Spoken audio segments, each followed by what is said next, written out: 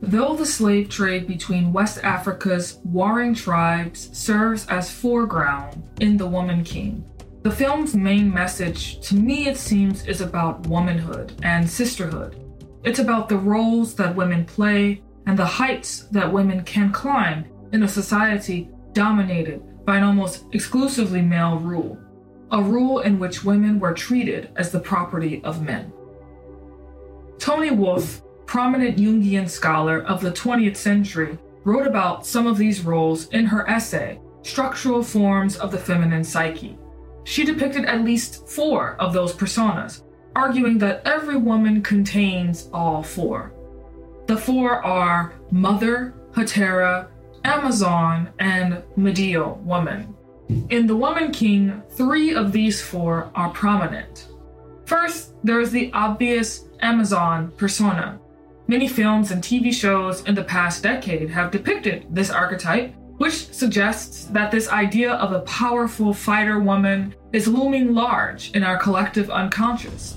From Gal Gadot's character in Wonder Woman to one of my personal favorites, Lagertha, in the History Channel's Viking series, to Galadriel, hero of the newest Lord of the Rings, Rings of Power series, the Amazon woman who fights to free her people is the central motif of The Woman King.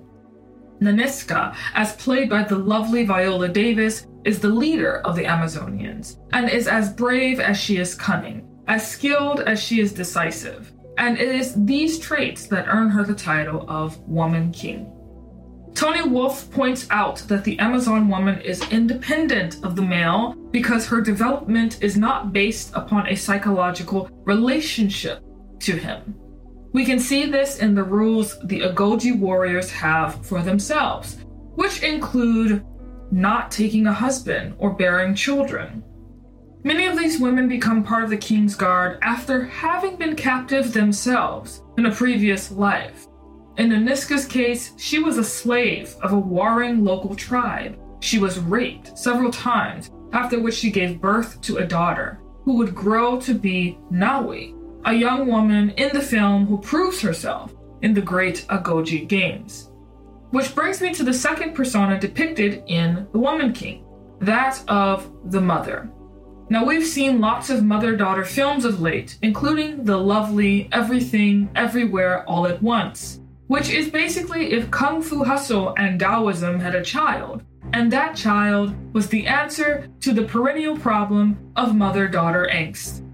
There's also Turning Red, Disney's latest Pixar film that uses turning into a giant fluffy red panda as a metaphor for what it feels like to experience a range of emotions that conventional society constantly pushes us to suppress. Have you ever thought about your car personality? What's your vibe? Do you like the classic, fully gas-powered engine? Are you a best of both worlds type, driving on battery power while keeping gas on reserve just in case? Or are you more inclined to choose a convenient hybrid ride? Whichever your vibe, there's a Hyundai Tucson to match, and powertrain to get you there. Hyundai's 2023 Tucson lineup pairs the tech you want with sleek and stylish designs. They paid attention to all the details, the seats, the dash, the available panoramic roof. You name it, Hyundai thought of it. All while making sure each trim has enough room to hold space for your grocery runs, festival nights, and tailgates. Okay, Hyundai. When it comes to your journey, Hyundai is there for every mile. Visit HyundaiUSA.com to learn more about the 2023 Hyundai Tucson.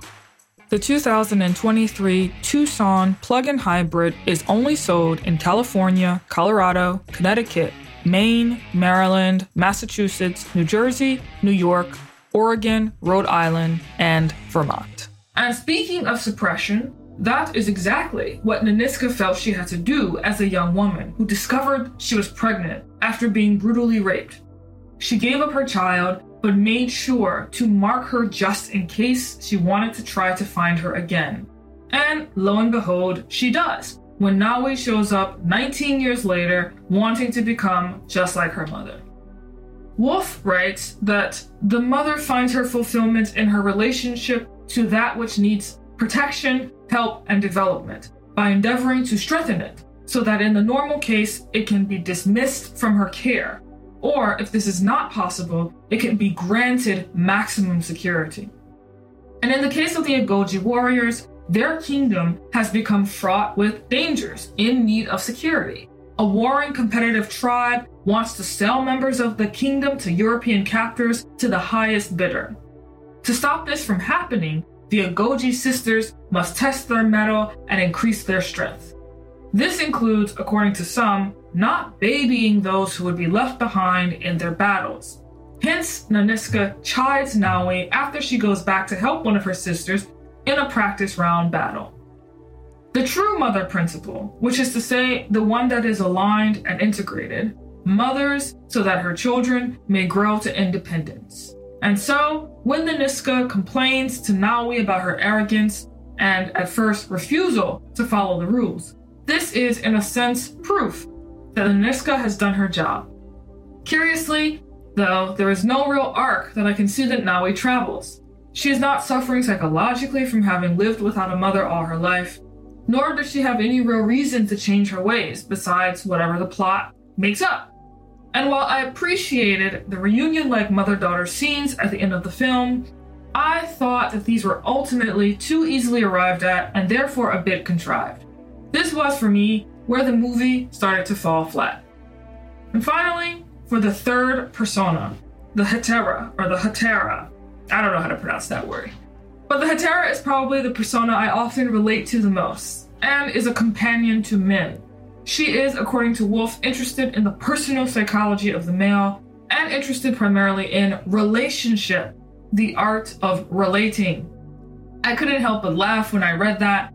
You see, because as a young teen in high school, I kept swooning over Anakin Skywalker from the Star Wars universe. His strange turn from Jedi Prince to Dark Sith Lord had me completely perplexed, and also intrigued about just what in the world was wrong with this man, and how might I be the one to save him. For the record, this is never a good posture to take, ladies. We cannot save the man has to save himself. Anyway, while the Hetera isn't meant to save a man, her role is to awaken the individual's psychic life in the man and lead him through and beyond his so-called male responsibilities towards the formation of a total personality. We see this process in cult classic films like Dangerous Beauty and Far from the Madding Crowd, through the lens of women who enjoy the company and companionship of men with a vibrancy, but whose very way of being challenges the man to become his higher self. Steve Harvey's cult classic Think Like a Man portrays this to a T.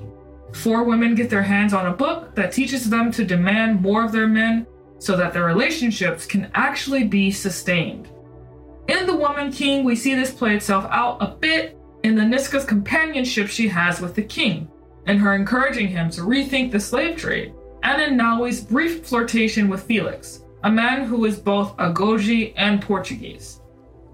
Still, like the mother principle, this theme seemed to be a bit half-assed and thrown in for good measure, particularly when it came to Nawi's relationship with Felix. It made for a good Hollywood scene or two, but to me, that was about it. Overall, while I appreciated this film's attempt to bring color, texture, and depth to the story of the Agoji tribe, I'm thinking the film tried to do a little too much. Though the trailer makes you think this is a film about fighting against race-based slavery, it's actually more about fighting against being enslaved as a woman. Far more than it is commentary on the European slave trade, a trade that African tribes themselves participated in, something the film makes very clear. This film is about the perils and promise of womanhood and sisterhood. By failing to focus fully on that, the plot became a bit messy and laborious.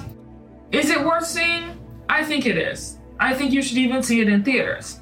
I hope this will be one of many films that sheds light on the historical complexities of a continent whose contours have been flattened and caricatured since the days of the slave trade, and I especially want to salute the director, Gina Prince Bythewood, for tackling the slavery issue honestly and boldly portraying West Africa's participation in it.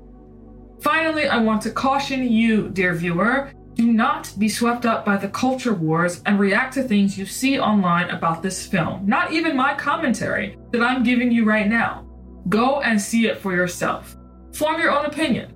But whatever you do, please avoid the reactionary, counter-dependent takes. Don't make it so that your identity becomes dependent upon countering something you see in the media. That is a prison and a kind of slavery in and of itself. As always, I'm Chloe Valdry, and this is The Heart Speaks.